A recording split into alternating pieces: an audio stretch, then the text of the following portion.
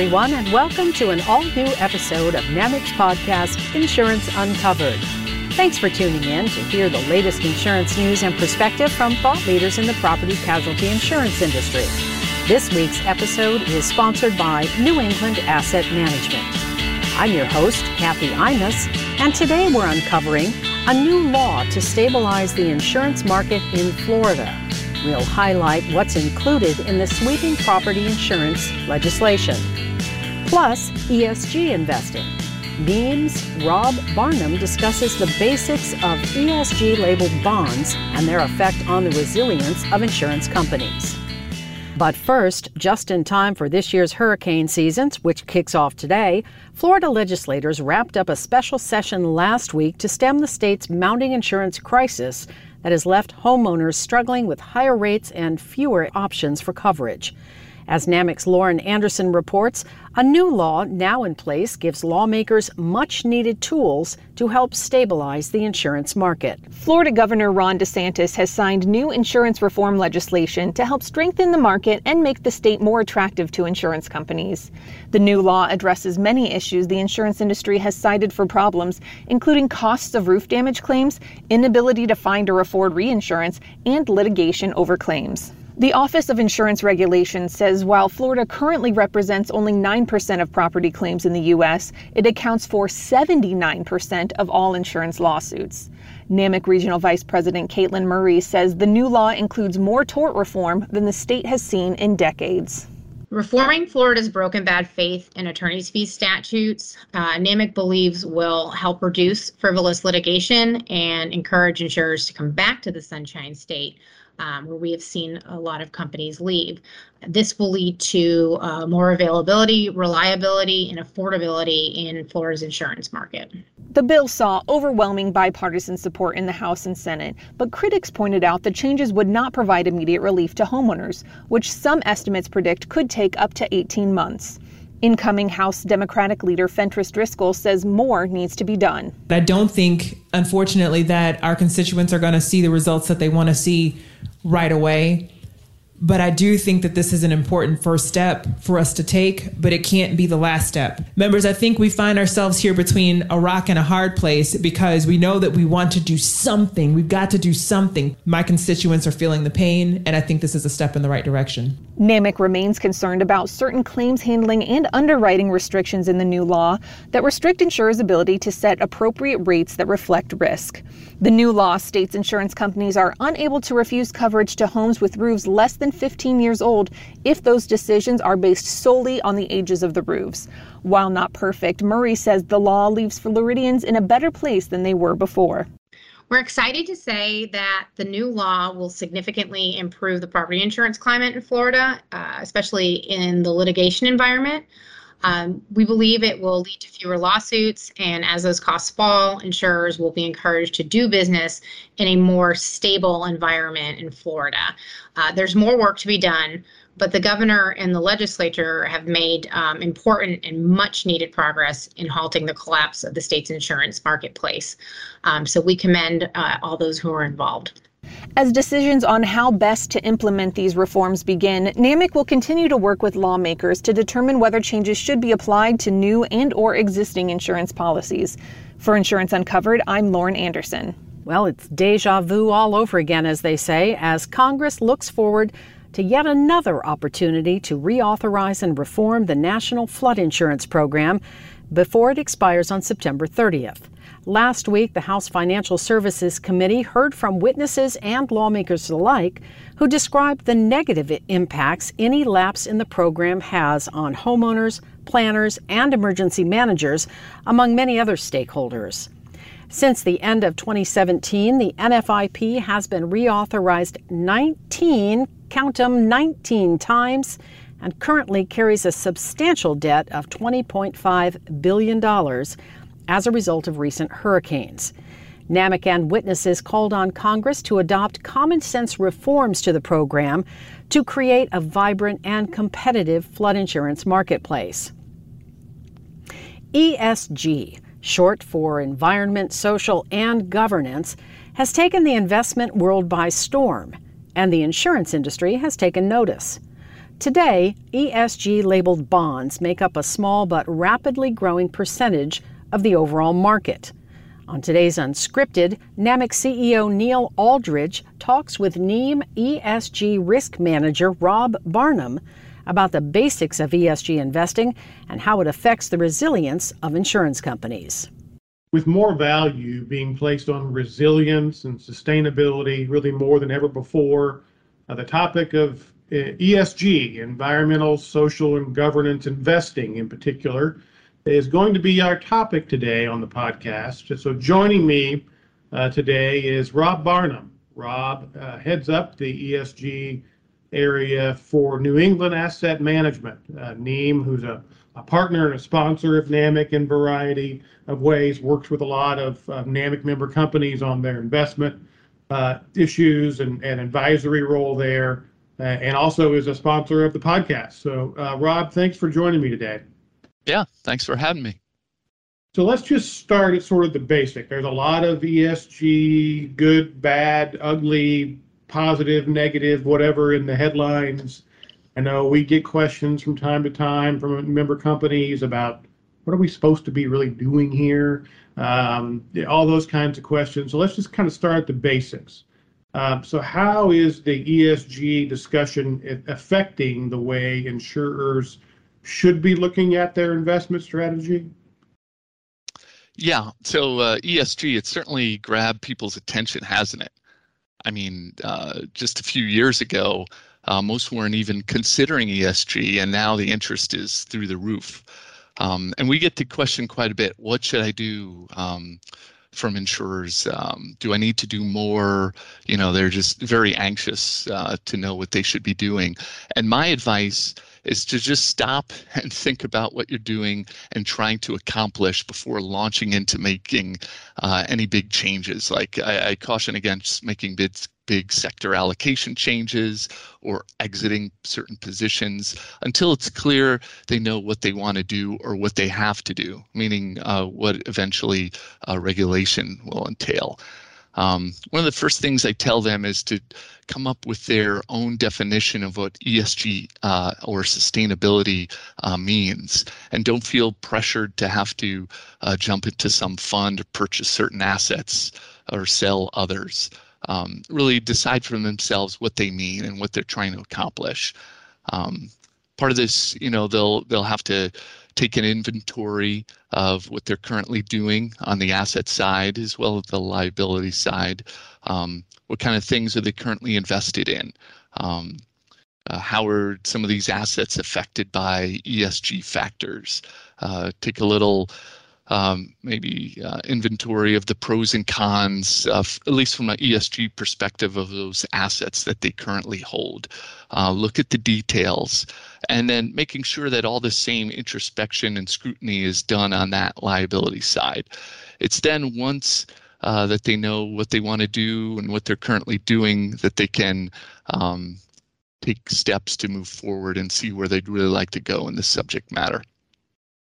Yeah, it sounds like prudent advice, and I think it seems to be in a lot of ways where a lot of insurers are kind of headed. They're generally, as you know, fairly conservative investors to begin with, for good reason, right? And mostly tend to err first on questions of stability and return rather than necessarily, you know, using their investment portfolio to perhaps further what might be somebody else's agenda that perhaps is different than their own. That's not to say that insurers, of course, aren't interested in especially the resilience issues. Insurers have always been leading the effort there. Clearly, we have an interest in the weather and its effect on our book of business. And so, for sure, you know, how we invest is going to mimic that, I think, naturally to some degree for insurers. But I think that's good advice. So let's talk about a little specifics here. There are some ESG labeled, you know, the bond portfolios that are on the market today. I think that maybe has gotten a little bit of attention. So talk about those a little bit. Yeah, you have these ESG labeled bonds, more commonly known as green bonds. You'll hear quite a bit, and it spans. Green bonds tend to focus on green issues or environmental aspects of companies and different projects, but it's not limited just to green bonds, even though they dominate the market in that labeled market right now. You also have social bonds. They tend to focus on ways to impact socially. There's sustainable bonds, which are a combination of both green bonds and social bonds. They have aspects of both. And then you have sustainability linked bonds, which are completely separate in the aspect of proceeds.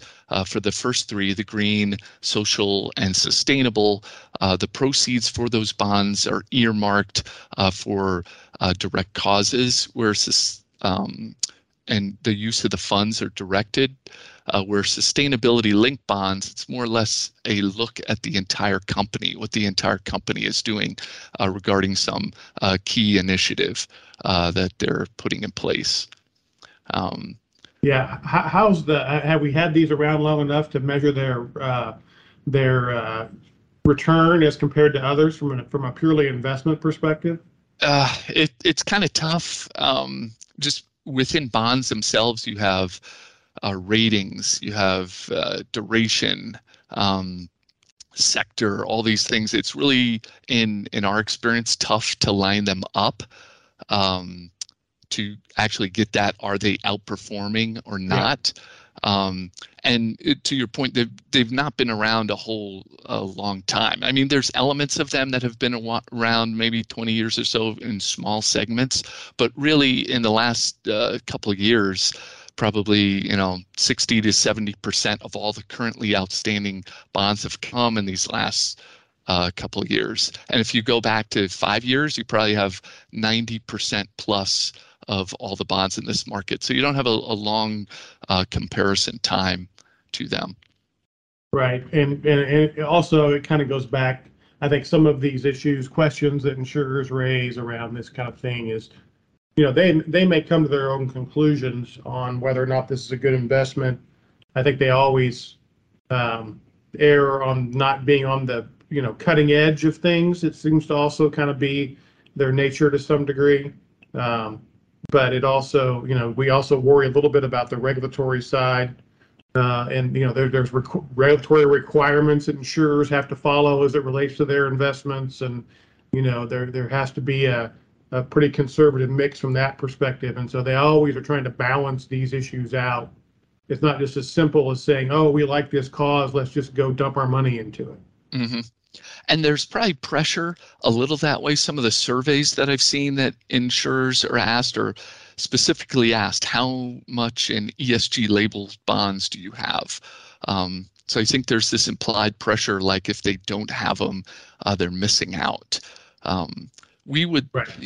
Our kind of viewpoint is that just because it has a label doesn't mean necessarily that it is ESG, or said another way. A bond may not have a label, but still could be considered ESG. So right. to force people into a label, that wouldn't be our choice. Yeah, I've heard a lot of anecdotes, and I'm no expert in this matter, but I saw something recently, actually, that, I know there's a lot of questions around the ESG ratings themselves, and I think I saw something that ExxonMobil has a better ESG rating than Tesla does. Mm-hmm. It may make you wonder about the ratings to some degree, or how exactly they're being managed. And I know that question comes up from member companies as well. Yeah. The whole ESG rating or ESG risk score is huge discussion, and trying to see the value of them. Yeah, it will be interesting to see how this evolves over time. I think at the end of the day, insurance companies, they want a return on their investment. They want something that's stable, that's going to protect their claims paying ability and their solvency. That's number one.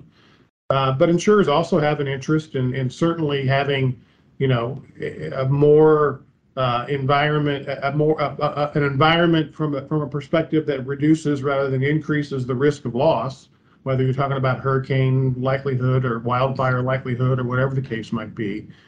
But I think the biggest area of concern is the, we just don't want to be in a position where someone's trying to lever the insurance industry's investment portfolio to sort of pursue their own hobby horse, right? Their own what they think the right answer is, and that I think is the area where a lot of insurers kind of scratch their heads here. But it will be interesting to see how this begins to define itself over time, for certain, and where it goes from here. So what as you look at these issues, you deal with your clients, what do you think the kind of longer term picture here is as it relates to maybe ESG's effect from an investment perspective on the growth of insurers or their resilience? Where do you land on those questions? Yeah, it's hard for me to say what the actual long-term growth impact of ESG will be. It'll certainly change the growth of some sectors, probably energy in particular.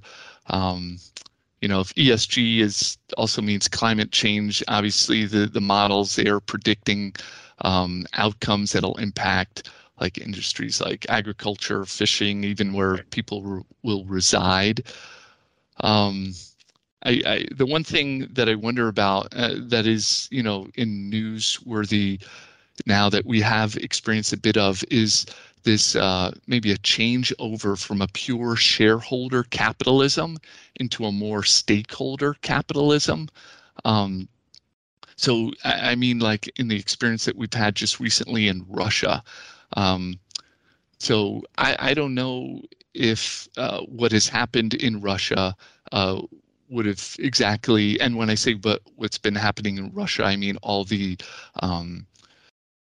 various sanctions and the companies walking out 3 to 5 years ago, if this ESG or sustainable mindset, this kind of move over to a stakeholder capitalism hadn't taken place, meaning it seemed pretty swift and dramatic, even more than I was initially expecting. Companies have walked away from, like I said, profitable businesses. Would that have really happened 5+ years ago? I don't know. I mean, the circumstances were a little different. And the situation was a little different, but just the annexation of Crimea in 2014, the response then, the outcry was, very soft. So I think we have seen a little change over in some of the mindset. And will that mean more growth? I don't know. It could be, I don't want to say less growth. I'm not predicting less growth from ESG, but it might just change the way that we operate. Yeah, I think that's interesting. The sustainability, these words get certain meanings to them, right? But I think you're exactly right about, if you look at the questions around continuing business practices in Russia several years ago, sustainability there in that context probably wouldn't necessarily have considered a company's reaction to Russia's foreign entanglements, right?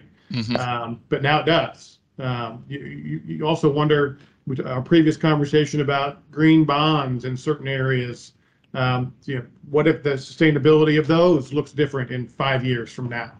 That's, I think, where a lot of insurers kind of wonder what exactly we're doing here with this label that's so new and so uncertain on something so important, right, for their regarding their investment activities. Yeah, one thing I would say about these different aspects that I see from talking to different insurers that tend to get blurred is you have ESG labeled bonds per se, and they make up just a small sliver of the current market. You also have, as you mentioned before, ESG ratings, which are its own separate world, and there is certainly overlap there. And then you have like ESG type exclusions that tend to be more the legacy, social responsibility, responsible investing things from the 80s and 90s that were back then, essentially the no sin stocks. And that's morphed into a little of no coal or reducing fossil fuel involvement of some sort. But those three things are fairly distinct, but there is this overlap. So one has to be, clear exactly what we're talking about when you say ESG. Yeah, that's good. Those are good distinctions for everybody to understand for certain. And I suspect if we were to talk in a year from now, perhaps that maybe even there's something else on the list. Yeah. That that may not be, contemplating it at the moment. Well, listen, Rob, thank you for joining us today. I think, we hear a lot from member companies on this topic. They're looking for some clarity. They're looking for some advice about, some of their options here and exactly their role to play on these really important questions that maybe don't always have the clearest answers. So we thank you again for joining us, and thank you for working with member companies to try to help solve some of those questions for them. Yeah, well, thanks for having me, Neil. My pleasure. Again, Rob Barnum with NEAM. We thank you, and we thank NEAM again for sponsoring activities here at NAMIC, including the podcast. And that's it for this week's episode of Insurance Uncovered. A special shout out to our sponsor, New England Asset Management. We'll be back again on June 15th with more insurance news. And in the meantime, as we've said many times in the past, if there's a topic or an issue that you'd like us to uncover, please don't hesitate to send us an email at uncovered@namic.org. Until next time, I'm Kathy Imus. Have a great day.